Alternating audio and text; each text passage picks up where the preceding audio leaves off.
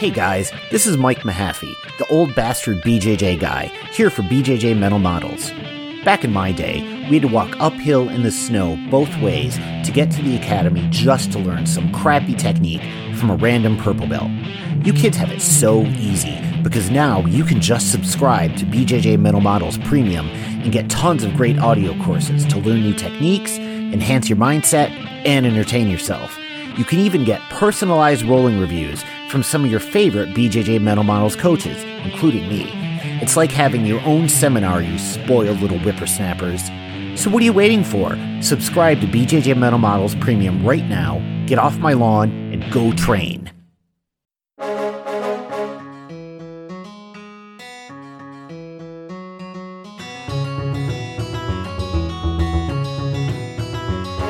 Hey, welcome to BJJ Mental Models episode 60. I'm Steve Kwan. I'm Matt Kwan. BJJ Mental Models is your guide to a conceptual and intelligent jiu-jitsu approach. And today, we're going to talk about identifying opportunities. Or at least I think that's what we're going to talk about. Yeah, like sometimes I wonder, like, if you had one shot, one opportunity. You know what's funny is that song came on while we were in the car the other day, and my daughter was in the car, and she got hyped. She did get pretty hyped. It's interesting the music that 3-year-olds will get into. Like, I don't know about your kids, but mine always wants to hear the same song over and over again. It's like she'll find the one song that annoys me the most and fall in love with that song, and she just wants it on loop in the background all hours of the day. Is Eminem one of those songs? I think it might be now. I mean, he annoys everyone now. I can live with it if it's Eminem. Right now, it's this song called She's Kerosene by the Interrupters, and I've heard that song probably about 1,000 times in the last 2 weeks, and I want to kill myself. Can you sing it? It's, you know what's weird is like, it's so ingrained in my conscious right now, I don't even remember the lyrics to it. It's something about how like this girl is like, I don't know, volatile and flammable, and it's not what I would consider a good song, but I guess it's got a lot of like thump to it, so it's good for a 3-year-old. So going beyond 3-year-old strategy, let's talk about jiu-jitsu strategy. So last week we talked about passivity, and this week what we're talking about is a continuation of that. With passivity, the problem that you generally have is you just can't bring yourself to pull the trigger. You know, you're just always on the defense. You're always reactive. You're letting your opponent dictate the pace for you.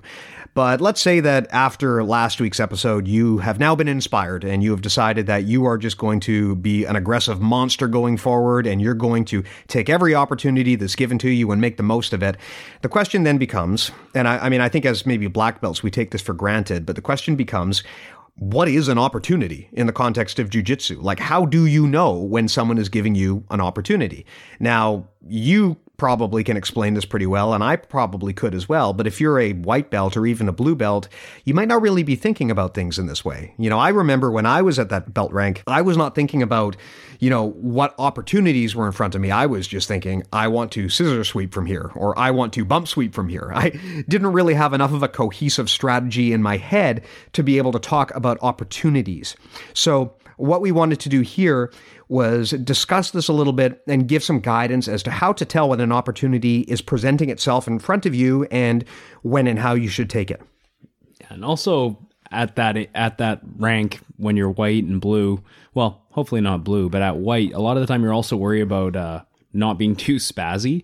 Mm-hmm. And so you're kind of conflicted because you want to do stuff, but you don't really know what you're doing. Yeah. And if you do stuff too hard, people start complaining and you become known as the spazzy dude or the really strong dude. Which that is not fun. That's one of my favorite backhanded jiu-jitsu compliments. Like, wow, you're really strong, or wow, you're really heavy. You know, you're really heavy is one of those things that you are actually to roll with. Only in the context of jiu-jitsu is that something that someone says in a complimentary way. It's like, wow, have you gained weight? You feel so heavy.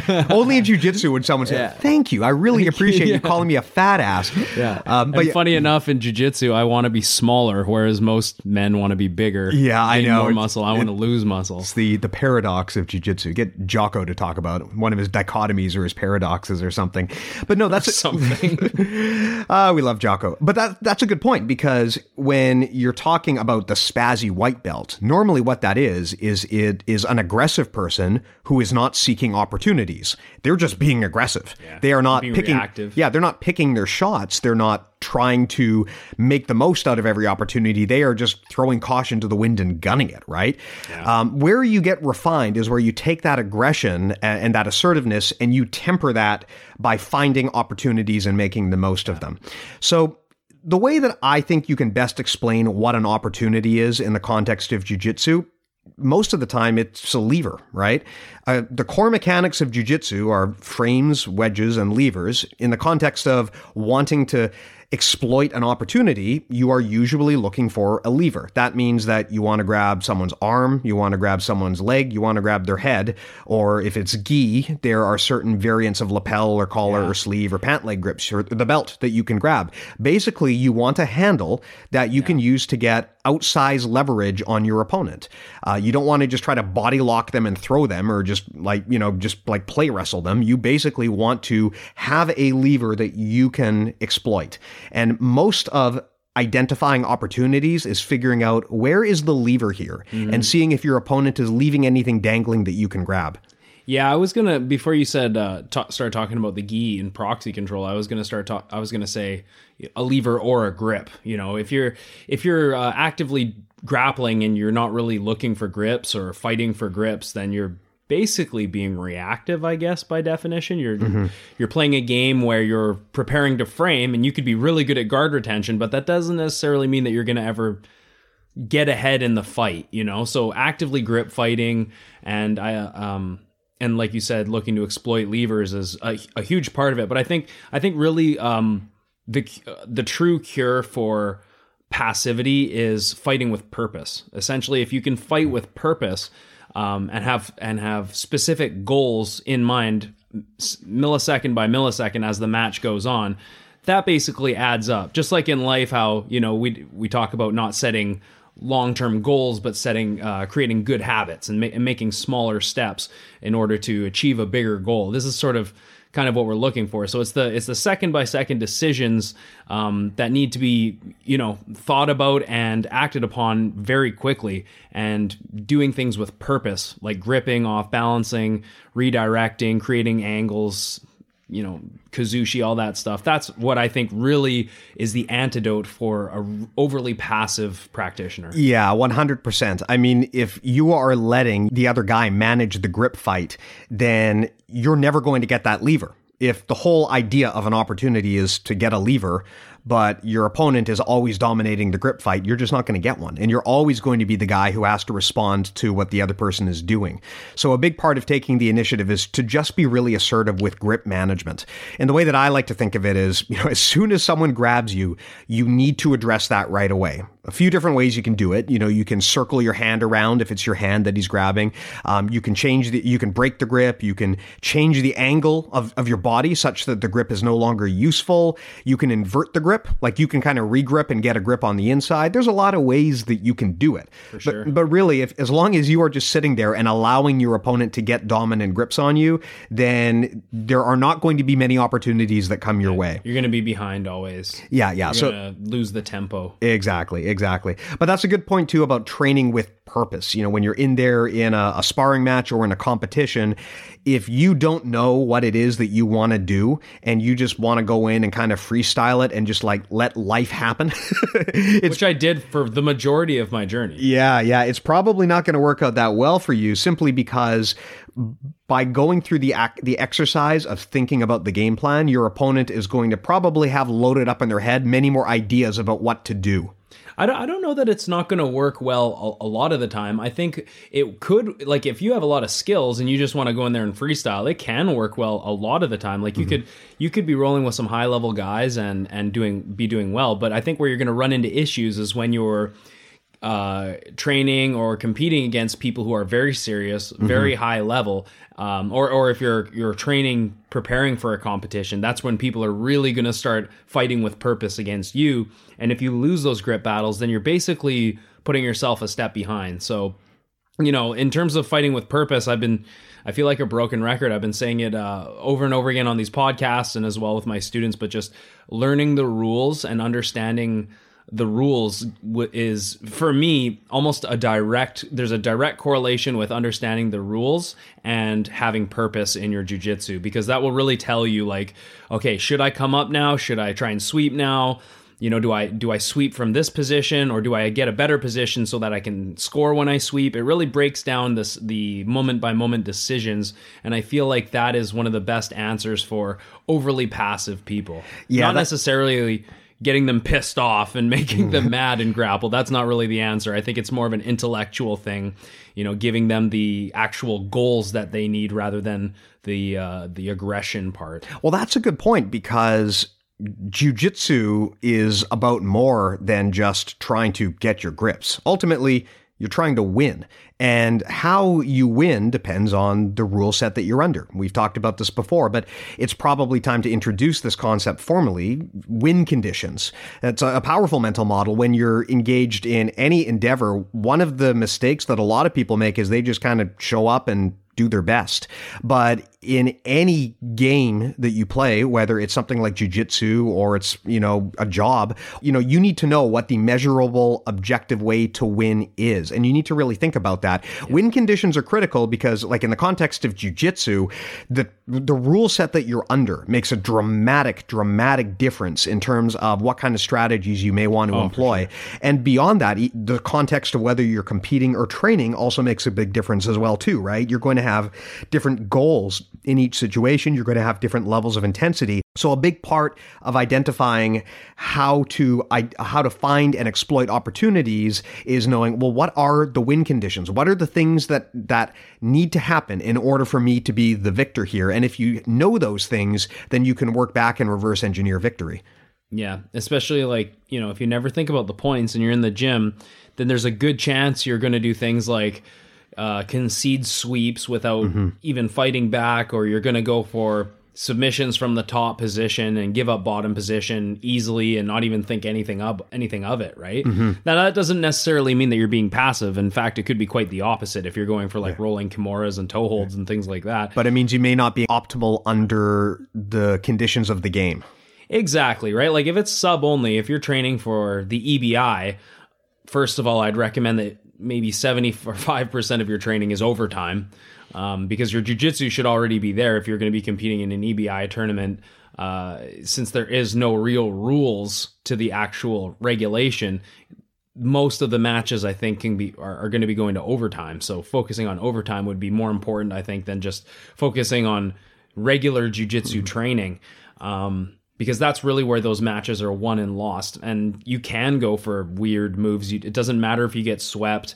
It might make sense to get swept in certain scenarios, right? But under the majority of jiu-jitsu competitions where there's points on the line, it does matter if you're getting swept. So, you know, it's really important to learn the rules and then to live practice with the rules in mind. Yeah, and the rules for accumulating points are so critical to employ properly.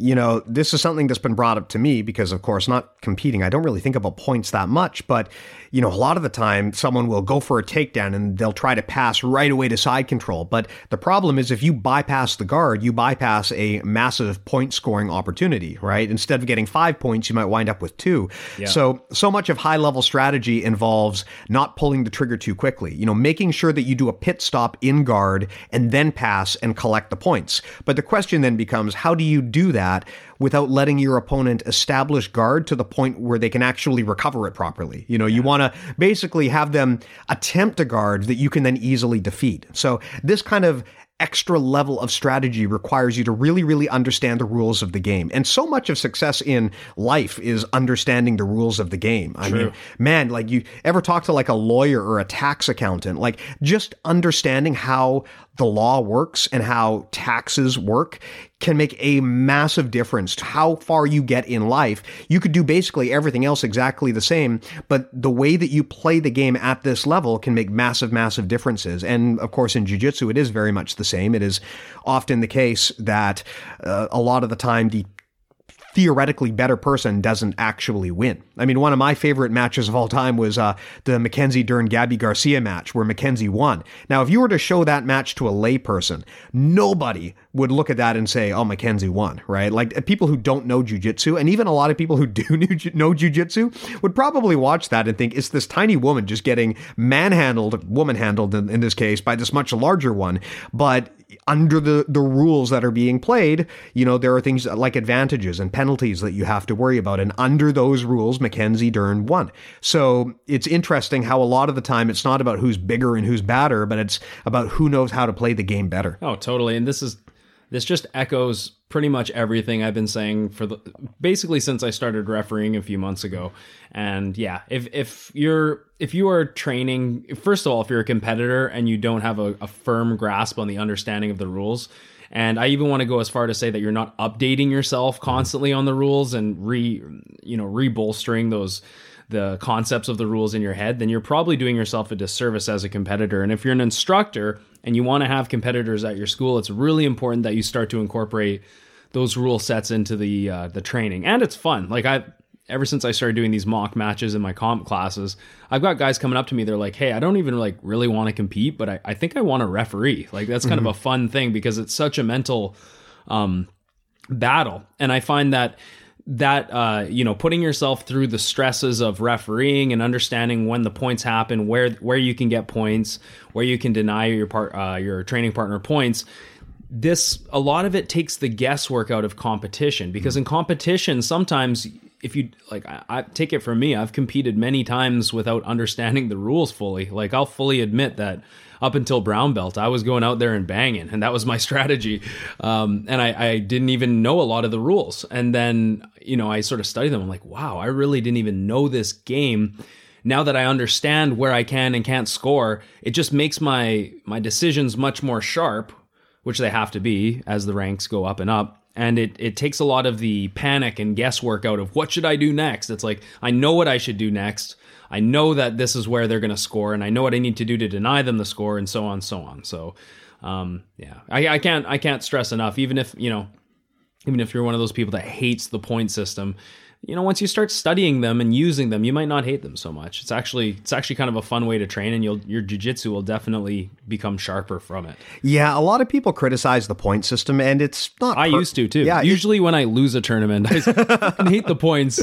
Well, it's not a perfect system, but in my opinion, it's actually pretty good. Like the goal of a system in a martial art should be, in my opinion, to allow safe competition in such a way that still reflects the true origins of the art, right? What you don't want is a situation where your point system diverges to the point where people aren't even trying to do realistic martial arts anymore. They're trying to play to the point system.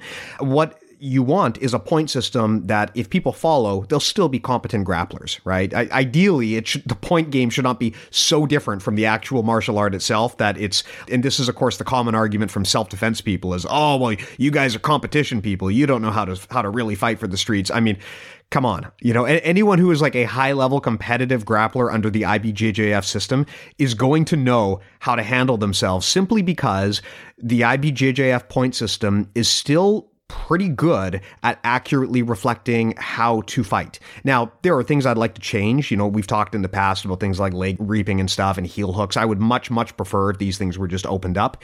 But other than that, it's actually a pretty good way to score and measure a fight. Like, I think it's much better than like the unified MMA rules, which are a total joke a lot of the time, right? The IBJJF rules, I think, do a pretty good job. So even if you are focused on the point system, you'll still wind up being a pretty good like self-defense grappler at the end of the day. It's not going to weaken you to focus on the point system. So if at any point you are concerned about this and you think, oh, I don't want to focus too much on focusing on the points will actually make you a lot better at the end of the day. It just gives you an objective way to measure your progress in an actual safe training environment. I can just hear the haters now. Oh, Steve thinks that that guard pulling is a good self-defense thing. Well, fuck off. honestly, I am not against guard pulling for self-defense. If you, well, like hear me out, It could right? totally work. It could. I You know getting a people. Sushi, like I know people who have done this in self-defense and won. Like it can work. Now, what you don't want to do is, like just butt scoot. What you don't want to do is just like fall to the ground and grab the guy and try and hold him there. But if your game is to like immediately go right into guard and sweep and submit immediately and aggressively, that will totally work. Like right? if you know how to get on top and get past the legs and you're basically racking up points and these positions, the point system is based off of positional jiu-jitsu and bringing you to more dominant positions where you can land more strikes and do more attacks. So it does make total sense. Yeah. We're not saying to pull guard in a street fight, but usually if you're a grappler, we're assuming you have a takedown in your arsenal too, or maybe That's maybe not a great wall. assumption. Yeah. Maybe not.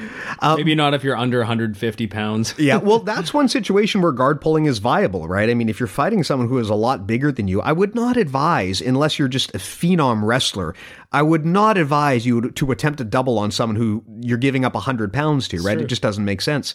Yeah, like if you can get underneath someone and elevate them and make them post, you have a good chance of getting on top. Exactly. Or getting a leg entanglement or something. So. Yeah. So, I mean, I think this is a situation where, people criticize guard pullers and all of that, but I think that the IBJJF rule set does a pretty good job of creating an environment where you're teaching people good combat. And again, like to your point, I think that you'll learn a lot from kind of familiarizing yourself with that system. One thing that I have learned is, when you are sparring, it's a good idea to sort of mentally debrief and score your rolls after the fact, because there have been a lot of days where I get on the mat and I'm rolling with someone and I feel like I just get clobbered. But then afterwards I think about it and I think, actually, I think I won by an advantage. Yeah. It makes a big difference because under the rule set, sometimes you didn't do as bad as you think you did. Like, I know that if someone like gets mount on you and just sits there and you can't move them for 2 minutes,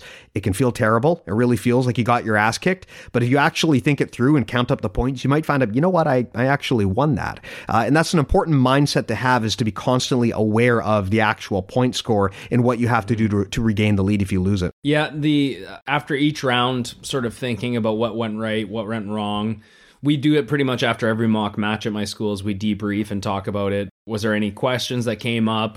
Anybody have any concerns about the rules, or they weren't aware what happened? And then usually the refs that we have I'm calling them refs. They're actually just my students who are learning basically how to ref. Talk to them and see, is there anything weird that happened that you don't know about? And then we all try and go from there and do our best. And I think that's how people should be kind of handling their day-to-day training anyways, making small goals at the beginning of class. Maybe you're trying out a new guard, or you don't want to get past or whatever, and then at the end of class you think, well, okay, I did this right, I did this wrong, I could have done this better. And then from there you have sort of a plan of action moving forward. Whereas if you're just going to class, showing up and not thinking about anything, and then you go home and just next class you just go in and just roll, and then you never think about anything, of course you're going to plateau. You're not going to progress at the rate that you could. And I think that happens to a lot of people. Yeah, and I think the reason why is because for a lot of people, jiu-jitsu is a hobby and it's therapeutic. One thing that people always say is, I love going to jiu-jitsu because I can just kind of turn my brain off. I can forget whatever happened during the day and I can just kind of live in the moment. And that's all awesome and very zen, and I definitely encourage that, but I don't suggest that you turn your brain off to the point where you're not analyzing what you're doing. Like, I really think that especially if you're getting like swept all over the place, or you want to play guard, but then the guy you're training with pulls guard on you first, like that type of stuff. You're not really getting to your position that you want, so then focus your guard pull, just like you were focusing on takedown. Sorry, I didn't mean to interrupt. No, makes sense. Yeah, I really think that it is a good idea before and after every class to set a plan and then kind of debrief and analyze how you did. Think about the roles you had, mentally score them, because to your point earlier, you might not have done as poorly as you thought you did, and also it gives you an idea of how you could improve for the next time around, understanding whether you had any point scoring opportunities that maybe you missed or that you neglected. That kind of stuff is important to reflect on, because that's how you build good habits and change your behavior. Is you have to stop and consciously analyze what you're doing rather than just kind of doing things over and over again without thinking. Yeah. And also in terms of identifying these opportunities, a big part of that is the predictable reactions mental model that we talk about all the time. One of the most, basically the jiu-jitsu mapping that goes on when you're going through your journey and you're sort of figuring out, okay, well, if I go for this attack, my partner is going to do this, or I've seen my partner do, X, Y, and Z reactions to this attack. So therefore I can expect that future partners will probably do those reactions. Let's have game plans for those reactions. So exactly, sort of understanding those predictable reactions and then making them second nature is also a huge part of being able to be successful when acting upon opportunities and seeing them. Yeah, a lot of the time it's not the opportunity in front of you right away that's really valuable. It's what you can do as a secondary action once you've attack the first opportunity. So what I mean by that, for example, is a lot of the time you attempt a sweep or a submission, doesn't work. But if you immediately chain that into a follow-up attack, you may have created enough momentum and enough of an off-balancing that you can then have a much more successful attempt at the second attack. That's just a general strategy, is that if you are just constantly attacking your opponent, it makes it far more likely that they're going to make a mistake. So I always advise to people to be chaining these techniques. Just because you attack an opportunity and it doesn't work out, that doesn't mean you stop there and you give up there. Yeah, use that opening to see if there's any other follow-up opportunities that you can exploit. It's the same in like any other walk of life, right? A lot of the time you try something and your first attempt doesn't work, and so you adjust and you try something a little bit different, and then eventually you have success. It's the same in jiu-jitsu. If you just try an armbar, that might not be enough, but it might create a window for a pendulum sweep or something else. The mistake that a lot of beginners make, or people who are not necessarily confident, is they'll try an attack and it won't work, and they'll just reset and go back to guard or wherever they were, and then they'll try a different attack and it won't work. But I have found that the people who really give me trouble when I'm sparring with them is they will give me no respite between their attacks. They will attempt something and then they will immediately transition into something else with like not a second of hesitation. So that's actually the best time to exploit an opportunity, is when your opponent is already off balance from your last attack. Yeah, chaining attacks together is also a huge way to essentially create opportunities, but just keep. And I'm trying. A big thing is trying to create chained attacks without fatiguing yourself. Yeah, I find sometimes when you go for a string of attacks, if you put so much emotion or effort into every attack, then your gas is going to drain big time. I think a lot of the time is when I'm chaining attacks together, I'm almost just trying to keep my opponent busy, keep them moving and keep them defending. And then when I see when I see a reaction that I like, then you can strike and actually attempt. You don't have to, you don't have to go 100% hard on everything. Like, especially I think for loose passing, when you're standing on the feet, the type of leg drags or Toriando style passes, you're never going to hit those passes on the first time. It's never going to work. So I think if I've seen a lot of people try and do those types of passes, and then they go for one or two types of passes, and then all of a sudden they're exhausted because they expected to get that pass the first time, or they tried so hard to get in, and then they weren't expecting a suitable defense from their partner, and so they sort of get morally defeated, and then they lose gas. Whereas if you're on top and you just keep your partner constantly framing, and you're changing angles and ranges and stuff like that, I think it's a lot more, you create more breakthroughs that way anyways, if you don't fully commit to each pass, but you just, keep peppering those passes and not let your partner get a moment's rest. That's a good point, that a lot of the time people kind of, they shoot their shot and then they've burned so much energy on that, both physically and sometimes emotionally, that they just can't bring up a separate second attack. But what you need to do is make sure that you conserve your energy and also leave yourself openings to transition to something else. This is something that I've tried to adapt into my game. I won't just put everything I've got into a technique unless I am just absolutely confident it's going to work. But I will not try to will something into existence, right?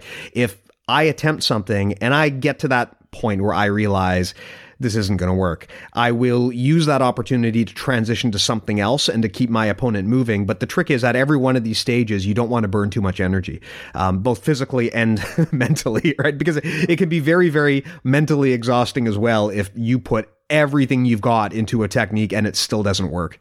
Yeah. And like you said at the beginning of the podcast, just identifying like free levers just dangling or whatever. If someone comes in on a high crotch on you and then you sprawl, you could very easily trap them in a crucifix if they still have their arm in there, right? And part of it is understanding that, hey, there's a lever there. There's the end of the lever. If I just switch my hips, I could totally have that arm trapped, and then I'm starting to go for like some form of back control, right?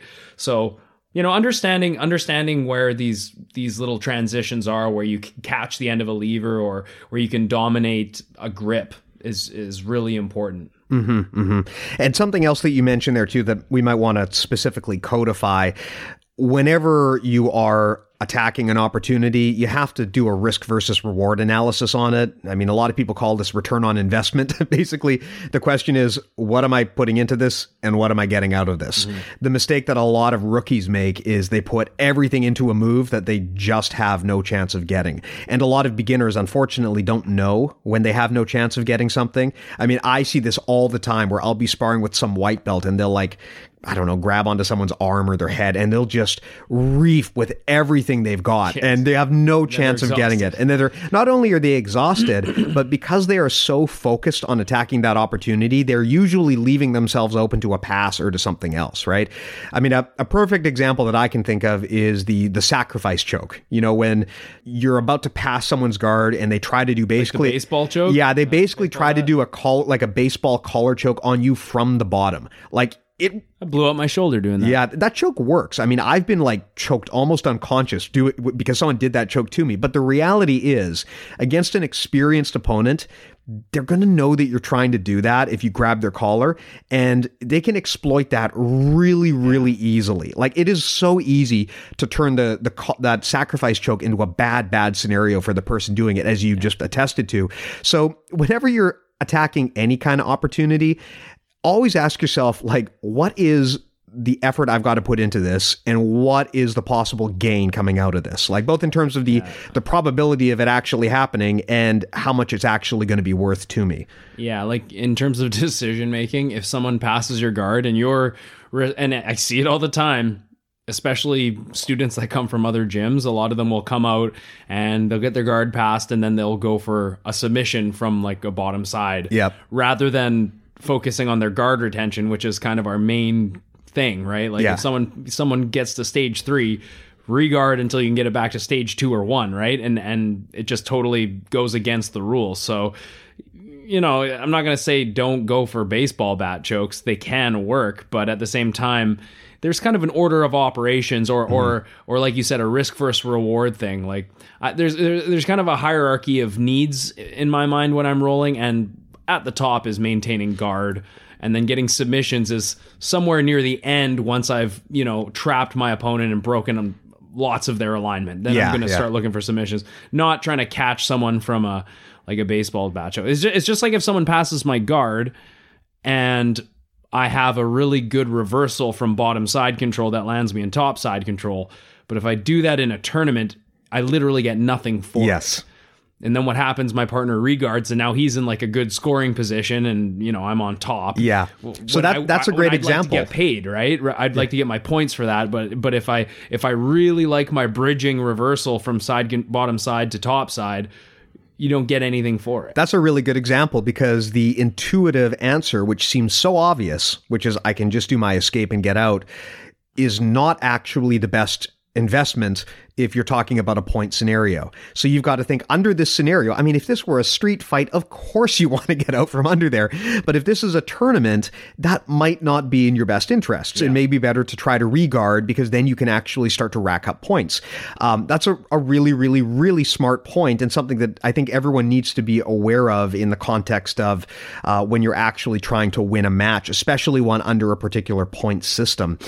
The concept of return on investment obviously comes from investing, right? And this is a mistake that a lot of rookie investors make, is they'll see a company that they really like, I don't know, Amazon, right? Maybe a company that's doing really well, and they think, this company just can't lose. It's such a great company. I'm going to buy a whole bunch of this stock. Well, the problem is, if the company is overpriced and you're buying it, what is your return on investment going to be? Like, if it's already overpriced and the current price already cannot be justified, then you're ripping yourself off, right? Like, an example would be if I really want a Mazda 3 for whatever reason, and I go to a dealer and they're offering me one for like $60,000. If I don't think critically for a second and realize, like, hold on, that's like 2 or 3 times the market price. It doesn't matter if I want it. It doesn't matter if it's actually a good, reliable car. I need to do a return on investment analysis. And it's exactly the same in jiu-jitsu. Now, we talked previously about frugality and how important that is. And really, what a lot of that means is just understanding the return on investment of everything. Like, not even just doing a move, but simple things like when I extend my hand and try to grab your collar, what is the risk and what is the possible reward? If I leave my leg in front of me, what is the risk versus what is the reward? I think actually really the only thing that makes a high-level grappler at the end of the day is that they know the risk versus reward of almost anything that can happen to their body and anything that can happen to the other person's body. Whereas I think most junior people are oblivious to that. They don't think about that. Like, right. There are so many times when I'm sparring with someone and I just effortlessly sweep them and wind up on top. And they're like, how did you do that? That was witchcraft. And I tell them, it's like, literally all I did was you left your foot sticking out. And so I grabbed it and sat up. That's all I did. Like, I did not do some magical sweep. It's you put your foot in front of me, so I took it. And I mean, we should probably be talking more about real life scenarios, not just jiu-jitsu, in terms of identifying opportunities, because like the risk versus reward concept is everywhere in life.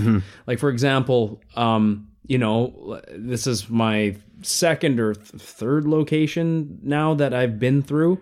Not locations like in terms of that's how many gyms I've opened, but I've had to jump ship a few times, and we finally got our own space. And now I'm getting like a decent amount of students, and I'm thinking, oh, like maybe soon it'll be time to get a nice big space or whatever. But, and it seems like a great idea because things are going great and, gym's doing well. And, I'd really like to get some more mat space now and have like a new space. But then I actually think about the logistics of it. I think about, okay, well, if I get a bigger space, I'm probably going to triple my rent. So right then and there, that should be a red flag. And then the concept of building a gym out, am I going to have a shower at this gym? Then I got to build that too. Like right now, I got a brand new bathroom with a shower. I got great parking. I got reasonable rent. So it's like, really in the end of things, does it make sense to, even if I could afford a brand new gym and build it out right now at that moment, I'm going massively into debt if I do something like that. So, and right now I'm able to like put a little bit of money away. So why wouldn't I just keep going right now as opposed to moving too far ahead when I don't think that the move is right? It just doesn't make it's not at this point, it's not in the cards to have such a big risk when if I just jump at something blindly and go into crazy debt, in terms of your everyday quality of life, you're probably going to be losing sleep. You're going to be stressing out, and your cortisol levels are going to be crazy. It's just not worth it in the end, Yeah, there's this awesome book that my wife and I just read called The Millionaire Next Door. It's actually a really old book. It's getting close to, I think, 20 years old. But basically what it is these guys studied a whole bunch of millionaires to try to figure out how did they get rich, right? And what is it about these people? And I think they all kind of thought it was going to be a bunch of like Rolex wearing, Ferrari driving lunatics, right? But actually it was just a lot of normal people living in normal houses who got super rich. And the way they did it was they just did a return on investment analysis on everything, and they didn't spend stupid money on stupid things they didn't need, and they made a point of saving as much as they could. Like, there was no rocket science to it. They weren't all Elon Musk or Jeff Bezos. Like, these were just ordinary, rational people who just made sure that they spent what they had intelligently. There's this thing called the hedonic treadmill. You've probably heard about this, where society pressures us to really, I mean, we are a consumerist society. Society pressures us to always be buying the biggest and next thing, right? Yeah. So if I've got a house and, you know, maybe I get a pay raise and I have an extra kid, the first thing I'm thinking is I got to buy that new house. I got to buy a bigger house, a better house. I got to have more space. I got to make sure that all my relatives are impressed by the quality of my house. But the problem is what your relatives don't know is you're dramatically overextending yourself by doing that. You're paying for property you don't need and you can't afford. And because of that, you're not actually saving and investing any money. So, you know, a lot of people make poor return on investment decisions like this. Or and like you said, buying a new car is a great example. Oh yeah, buying a new car. I mean, at least property generally appreciates. Buying a new car is like the worst investment that you can make. Literally. So I am... It devalues so fast. Yeah, I am constantly shocked by people who like buy a new car every 2 or 3 years. I mean, I just don't see it. I don't get it.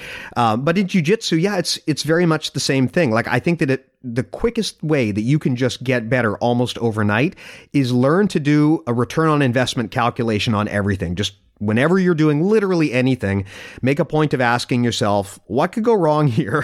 What do I stand to gain out of this? And is the juice worth the squeeze? Like, is there enough return on investment that I am willing to take this chance? Because that's so much of being frugal and being safe and protecting yourself is about not taking stupid risks. Like, if you spar with someone who's really high level, you'll know that a lot of the time it feels like there's just nothing there. There's no opportunity that is open that you can take. And it's because these people are just really good at shoring up their holes. They do return on investment calculations on everything. They know if they reach their hand forward and they're not blocking you, you're going to grab it. So they just don't do that, right? They keep in good alignment all of the time and they protect their levers. So really, that's just a really quick hack that you can use to immediately supercharge your game. Yeah, I hate people who buy cars all the time. I don't get it. I don't mind when they buy cars. I was getting there. I don't mind when they buy cars all the time. Where it really gets me is where they're continually posting these like hashtag blessed videos of themselves with their new cars on social media. Yeah. It was Jesus who got me my new car. Yeah, for those who don't know, we are making a little bit of fun of Matt's instructor, Rob Bernacki. He doesn't say blessed, does he? No, I'm just messing with him. He's a very much a car enthusiast. I mean, I get it if like that's one of your passions. I mean, a lot of people would say that we're stupid for spending as much time and money as we do on jiu-jitsu. If you really love cars, then go for it. But like, just in my head, I don't personally enjoy cars. I just want to get from point A to point B and not have the thing break down on me. The same way. So I only get excited if I'm actually buying a car, which is like once every decade or I get terrified when I'm buying a car because I'm like just the sheer amount of money that you have to spend. It's yeah. So anyway, I think it's more of a, like for Rob, he can buy cars because he's getting quite successful and because we're driving all of these people to his academy. Yes, I am laying claim that at least 50% of his success comes from this podcast. So if you and I'm also demanding royalties. That's exactly. So if you ask me, he should give us 50% of his profits. It's just math. I'll just take his car. I mean, personally, if he wants to just give me the car, that's also fine. I think it's people who aren't doing successfully when they want to buy status items like bigger houses or, they want to upgrade their business or get that brand new car. That's where you run into problems. If you're someone who's successful and you work hard and now you want to enjoy the fruits of your labor, it makes sense to go buy that car. It's like a grail object. You can afford it without sacrificing your financial goals. Then that's not such a big thing. It's more when you're going to be like running yourself into the ground, stressing your family, preventing yourself from saving in the future. That's where you got to be really careful about spending. Yeah. And back to jiu-jitsu, like it's actually real common in the highest levels where you'll see guys, like say it's a black belt division, it's a 10-minute match. You're going to see guys that aren't always super aggressive. Like the match could start slow and there's a feeling out process and nobody's willing to take any risks right away. They want to kill a little bit of time, warm up a little bit to each other, and then they start to take little risks here and there, and then it can be a counter-fighting game, or maybe someone just takes the initiative and starts blitzing. I mean, it could happen right out of the gate. Someone could just go blitz for the whole match, And if they do, they have incredible conditioning, right? But I think a lot of the veterans, a lot of the seasoned competitors pace themselves, and they don't offer too much at first because they know that it's going to be a back and forth battle at that level. Well, they know they're probably not going to blitz and then get a breakthrough, that it's going to be a war of attrition, especially these 10-minute matches. And that's such an important thing to understand, is while you are scouting opportunities on your opponent, he is also scouting opportunities on you. So part of identifying and exploiting opportunities is managing to do this while simultaneously not leaving any open opportunities on yourself. That's where jiu-jitsu gets actually really hard. And I think that more experienced people kind of take for granted how hard it is. I mean, you've basically got like a human being who is using not just their hands, but all 4 of their limbs plus their head to fight against another human being that is doing the same. It's like 2 octopuses fighting or octopi fighting, and you have to keep track of where every limb is at every time because if you lose track of one thing, you're dead, right? Yeah. So it's a very, very complex art, and that's a big part of succeeding at when you're fighting someone who's very experienced, is you need to scout their weaknesses while simultaneously not exposing any of your own. So that's kind of the flip side of this ROI thing, is not just identifying when to attack your opponent, but also how to protect yourself. Mm-hmm. Yep, exciting. You know, speaking of ROI, something that is timely in the news right now that we might, oh, by the way, ROI stands for return on investment, what we were talking about earlier. For basically, all you rubes. Yeah, but something that is actually timely is there was this dude, this Russian dude recently who just paralyzed himself doing a flying armbar. Oh God. Yeah, I think that's a good thing to bring up right now. Yeah, actually. I think everyone has probably at least become aware of this. And it was not that long ago that Josh Hinger concussed himself also doing a flying armbar. Like, hey, flying stuff, I'm not going to say it doesn't work, but do a risk versus reward analysis on this stuff, please. Like, is it really worth that kind of potential liability to yourself for a move that frankly is generally low percentage? I could be wrong. The match you're talking about with Josh Hinger and Mateus Denise, I think that flying attack was in like the last 20 seconds. So maybe he was just trying to close the books on this thing. But they were even scored. And then it was really dumb. I think he got his guard passed after that. Yeah. So it's like, well, he was knocked out, presumably, or concussed. He could have gone to a draw or a ref's decision if he had just waited. You know? You want to talk about opportunities. The best opportunity is your opponent concusses himself and knocks himself out and you win. So, I mean, if you want to actually win a fight, I suggest not paralyzing yourself during the match. That's right. I used to go for a lot of, I never went for a lot of flying arm bars, but I did a lot of guard jumping. Yeah. And it's scary, man. It is. Like, I'm not so scared about guard jumping. I'm scared about getting someone jumping on me. Yeah. You know, and having my leg in the wrong place. And of course, going for flying arm bars, it's like a lot of the time you're going upside down, and it just, that video is just so bad. I couldn't watch it. I mean, you didn't watch it? No, I saw what it was. I saw the description and I thought, I can live my life without ever seeing this. I'll say this, it's even worse than what you would imagine, and I wish I never saw it. Oh man. Okay, so I made the right call. Let's pull it up right now. Man. Yeah, I mean, I feel terrible, but this is one of those things that you need to be mindful of. Like, you never want to trade your alignment for momentum. The problem with moves, with these flying moves, like jumping guard and all of this, is you're using your own body as a projectile, right? You are basically throwing away alignment and hoping that the momentum that you get by launching yourself is going to be more valuable than alignment. The problem with doing this is once you're in the air, your opponent kind of dictates what happens to you, right? I mean, if I am like jumping in the air and I latch onto Matt and he decides that he just wants to spike me on the head, or if he doesn't want to do that, just fall. Yeah, or if he doesn't want to do that and he just falls and he spikes me on my head, I mean, that's it, right? Is it my fault? Yeah, so this is a situation where this is a risk versus reward analysis that you really need to think about. And I kind of actually think that, like, I would never at this point suggest that someone use a flying move, even a guard jump, just because even if it might technically work, the risk versus reward for you is so in the negative that I just can't see it. I think that even in situations where it's like the clock is ticking down, like, I think that it's just so dangerous that you probably don't want to go there. Yeah, and even risk versus reward aside, I mean, strategically speaking, let's say I come out of the gate and I flying armbar someone in 10 seconds and it works. to me, it doesn't even prove that I'm the better grappler. No, it's like a flash KO in the UFC, right? Exactly. Like, it can happen. Does it necessarily mean that I'm better or that my game's better? If I win, it certainly doesn't show me what I should work on. You know what I mean? Like, if I have a long, drawn-out battle with someone and I narrowly win, and I make a lot of mistakes, but then I can climb back, I'm going to gain a lot more from that match when I upon reflection, as opposed to, like, me and Buddy shake hands and then I just go and I get a flying armbar right away. It's like, well, what did I learn? I learned I should do more flying arm bars.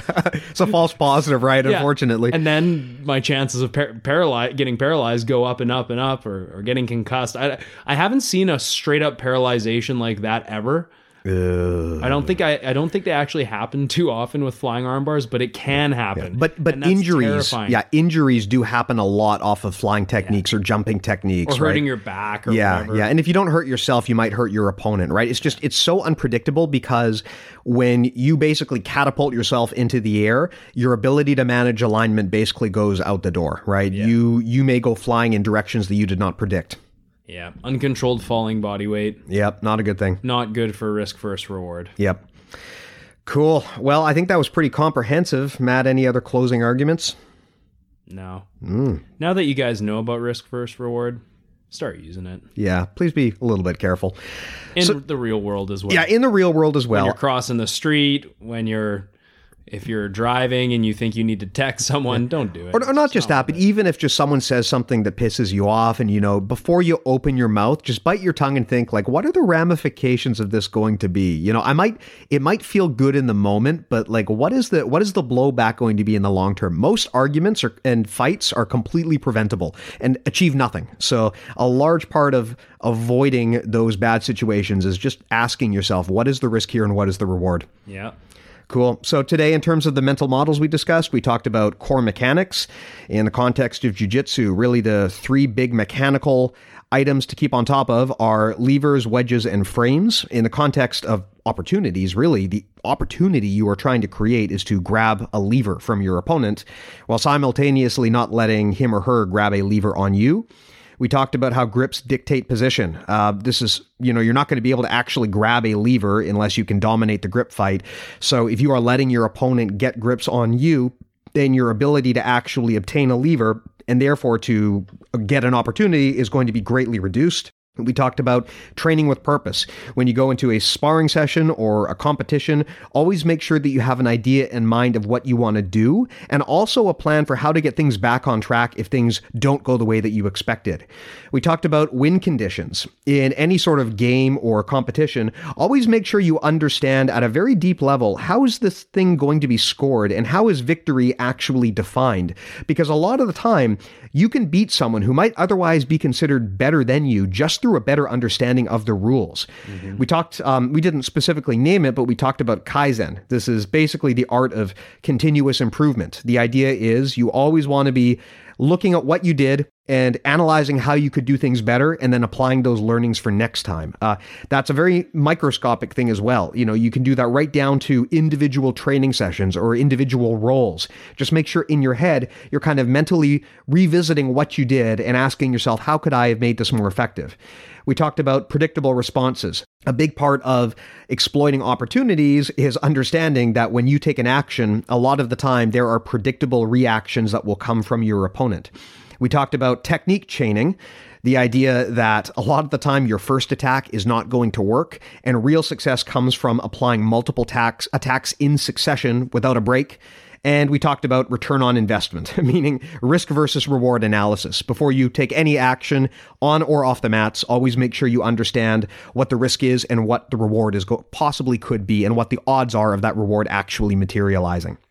So we talked a lot about win conditions on this episode, but we actually got an interesting email on this topic. And this was the email that inspired me to sort of add this to our vocabulary. So we received this from a listener. I wanted to get your thoughts on concerning the sport versus self-defense jiu-jitsu business. While in principle I agree with what's been stated across several episodes that there's not a technical difference between sport and self-defense, i.e. I don't agree with the idea that one technique is for sport and another is for self-defense, I do think that it is possible to train BJJ with a sport or a self-defense mentality. As a former law enforcement officer who has used jiu-jitsu in the performance of my duties, I did personally experience something that I find is not often addressed in BJJ schools: win conditions. A win condition for a BJJ match is rarely like a win condition for the very wide range of potentially violent situations that can be faced in a self-defense situation. True. Yeah, this is actually very important to think about. For contrast, there is a wide spectrum of actions that can be encompassed by the word violence, and often people are not very good about making sure that they're talking about the same kinds of violence when talking about self-defense. For some, particularly on the hard-ass combatives end of the spectrum, there seem to be a lot of people who are preparing for a fight to the death with an entire gang, or a serial killer, or some other highly unlikely situation. If we consider the difference between a drunk man who has a history of domestic violence, a brawl at a local bar, an angry parent at a soccer game, a mentally disturbed individual beating up his mother at a grocery store, a bank robber, a riot, a kidnapper, or a crackhead freaking out at the entrance of an emergency room, these are all very different slices of violence that all have different win conditions. Sometimes a win condition might just be survive long enough for the cops or backup to arrive. Or it might be don't get knocked out and get away. Or it might be don't let them take your gun. In both training BJJ and in training with law enforcement officers, I found that the needs of both communities share some significant overlap in areas, but simultaneously have large gaps between them and others. I was once charged by a guy who had been fleeing a home invasion. He surprised me and essentially double-legged me before I could sprawl, and we fell backwards with him and my guard. I scissor swept him. That's awesome. You must be so proud. Yeah. You did it. Yeah. You have hit one scissor sweep more than I have ever hit in my entire life. Unlocked. Oh, really? I never get that. I was going to say unlocked trophy. Use jiu-jitsu in real life. Yeah. Amazing. I scissor swept him and then sat in mount controlling him until my backup arrived. Consider how the win condition would have shifted had he pulled a knife out of his pocket. I would have needed to shift... Or bit your dick. Yeah. Depends how much meth the guy's done. I would have needed to shift from simply containing him to controlling the weapon hand. I would have had to go from a win condition of maintain a dominant position to control the weapon hand and don't get stabbed. Disengaging and shifting to deadly force might also have been on win condition at that point. This kind of focus shift or win condition shift is not a training element that I've yet to experience in any BJJ school. The point being is that one way a differentiation between sport and self-defense BJJ could be articulated would be to train not only for submissions as a win condition, but to have pressure-based competitive sparring in BJJ schools that also simulated other win conditions. Yeah, that's good. Yeah, I like this a lot. A simple one that we could include right away would be to have the attacker be given a win condition of strike your opponent in the face X number of times, while the defender would be given a win condition of don't get hit in the face and disengage from your attacker entirely, returning to your feet. Is just one small slice of the very vast spectrum of what can be meant by the word violence. However, it would also be a good start towards utilizing BJJ training in a more robust way to prepare students for a wider variation of self-defense situations. I'm sure you guys can come up with other examples. You both give me a lot to think about and have helped improve my BJJ training and strategy. Keep up the good work. So, long email, but a super interesting email, and I wanted to make a point of reading that, and also thanking the listener, because we had in the past talked about rule sets, but we didn't really have a kind of a term for this, but win conditions is a super critical thing to think about, as I think we've established in this episode, and even within the context of jiu-jitsu, there are so many different rule sets, and there are so many different scenarios as to what you may or may not be trying to achieve. You know, we talked actually in the last episode about how your win conditions in training are probably going to be different from your win conditions in competition. Because in training, you want to encourage yourself to learn new techniques and to experiment, and also to not kill your training partner, whereas in competition, you want to focus on your A game. So being deliberate about understanding win conditions is something that I think I need to start thinking about more consciously across the board, not just on the mats, but also off them. You know, whenever you are encountering a new challenge, maybe one of the smartest things to do is to first ask yourself, what are the win conditions for the situation? Because I think sometimes how you define victory might be different from what you thought it would be before you really put the mental effort into it. Yeah, no, that's a really great email. And of course, jiu-jitsu will change depending on the wind condition, the scenario. You know, in a jiu-jitsu situation, you can play all types of open guards and things like that. But in a self-defense situation, you probably want to close the distance and hold your partner close so that they can't strike you or land significant damage from the bottom, you know? So it could totally change. I think sport jiu-jitsu, a lot of it is going to be a lot of framing and making space and establishing grips, which still happens in real situations. But in a real situation, it's going to be more like, you know, hold them close so they can't hit you, pin them against the ground, pin them against the wall. You know, if they have a weapon, isolate the weapon hand. I think that's like gold. Or if they have, you know, a knife, create distance, right? Yeah. And create barriers that separate you from them, essentially giving you time to escape. Yeah, you know, it's funny. I've been talking to a lot of people about this thing recently because we talked about this, how there's kind of conflicting information about what to do if someone comes at you with a knife. And after talking to some people who actually understand this stuff, I've kind of come to the conclusion that it's not a simple answer. Like, it totally depends. Yeah. When you're far away, the wind condition is maybe to make space. When you're close, to the point where you can't reasonably disentangle, then the win condition might be to get closer. Like, it's not an easy answer.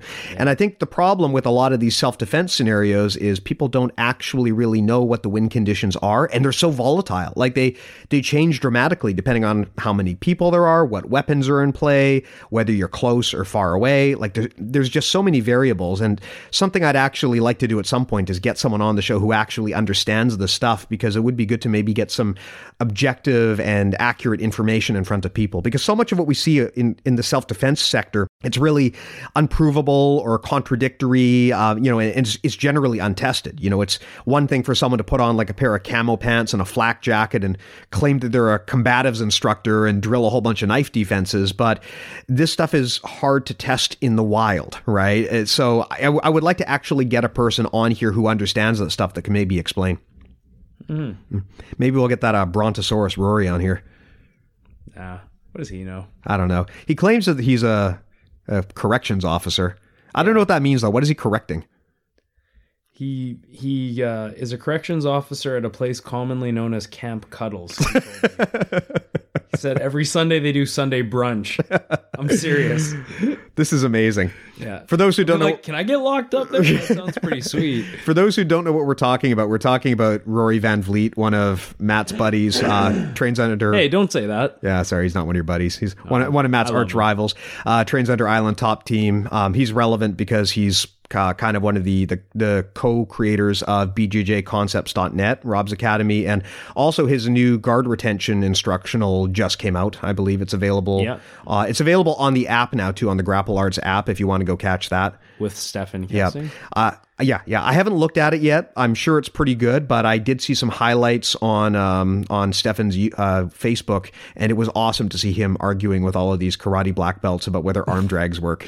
Yes, that was funny. People are so stupid. Yeah. By the way, arm drag would totally work. Yeah. So there was like a teaser video of Rory doing an arm drag for self-defense that was posted on one of Stefan's Facebook pages, and there were all of these just like ridiculous 30-year-old 30 years of experience karate veterans who are on there talking about how, like, I don't know what this arm drag thing is, but this would never work in a real fight. I would just hit you. What about the other arm? Your other arm could have a knife. It's like, so are we just going to throw out the last like 25 years of UFC jiu-jitsu knowledge that we've acquired because some karate guy on the internet thinks that arm drags don't work? I have 30 years experience. How dare you? So basically he's got 1 year of experience 30 times. Yeah. My martial art is no touch. It's too dangerous. We can't actually touch it. Oh, God. Yeah. All right, guys. Well, that was a good chat. Hope you found this useful. As always, I mean, as you got the gist of it here, this podcast is heavily inspired by listener feedback. So if you have any ideas that you want to share or any questions to ask, please just do send them along to us. We love to receive them, and we're happy to help out. If you want to support us, you can go to bjjmentalmodels.com. That's our online database where we list and document all of the mental models we've discussed here. You can also go to bjjmentalmodels.com/store. That's our online store where you can pick up our gi patches and our t-shirts. Anything you buy there directly helps helps support the show, so we really do appreciate that support. You can go to bjjmentalmodels.com/join, which is where you can go to join our mailing list. We send a lot more information on there in addition to and beyond what we discuss on the show. And of course, if you want to reach out to us or just see what we're up to, you can catch us on Facebook and Instagram. Again, thanks for another good one. Matt, thank you. Thank you, Steve. This was an opportunity that I am glad we exploited. Yeah. I got nothing else. Just end it there. This is getting awkward. Okay, bye guys. Bye.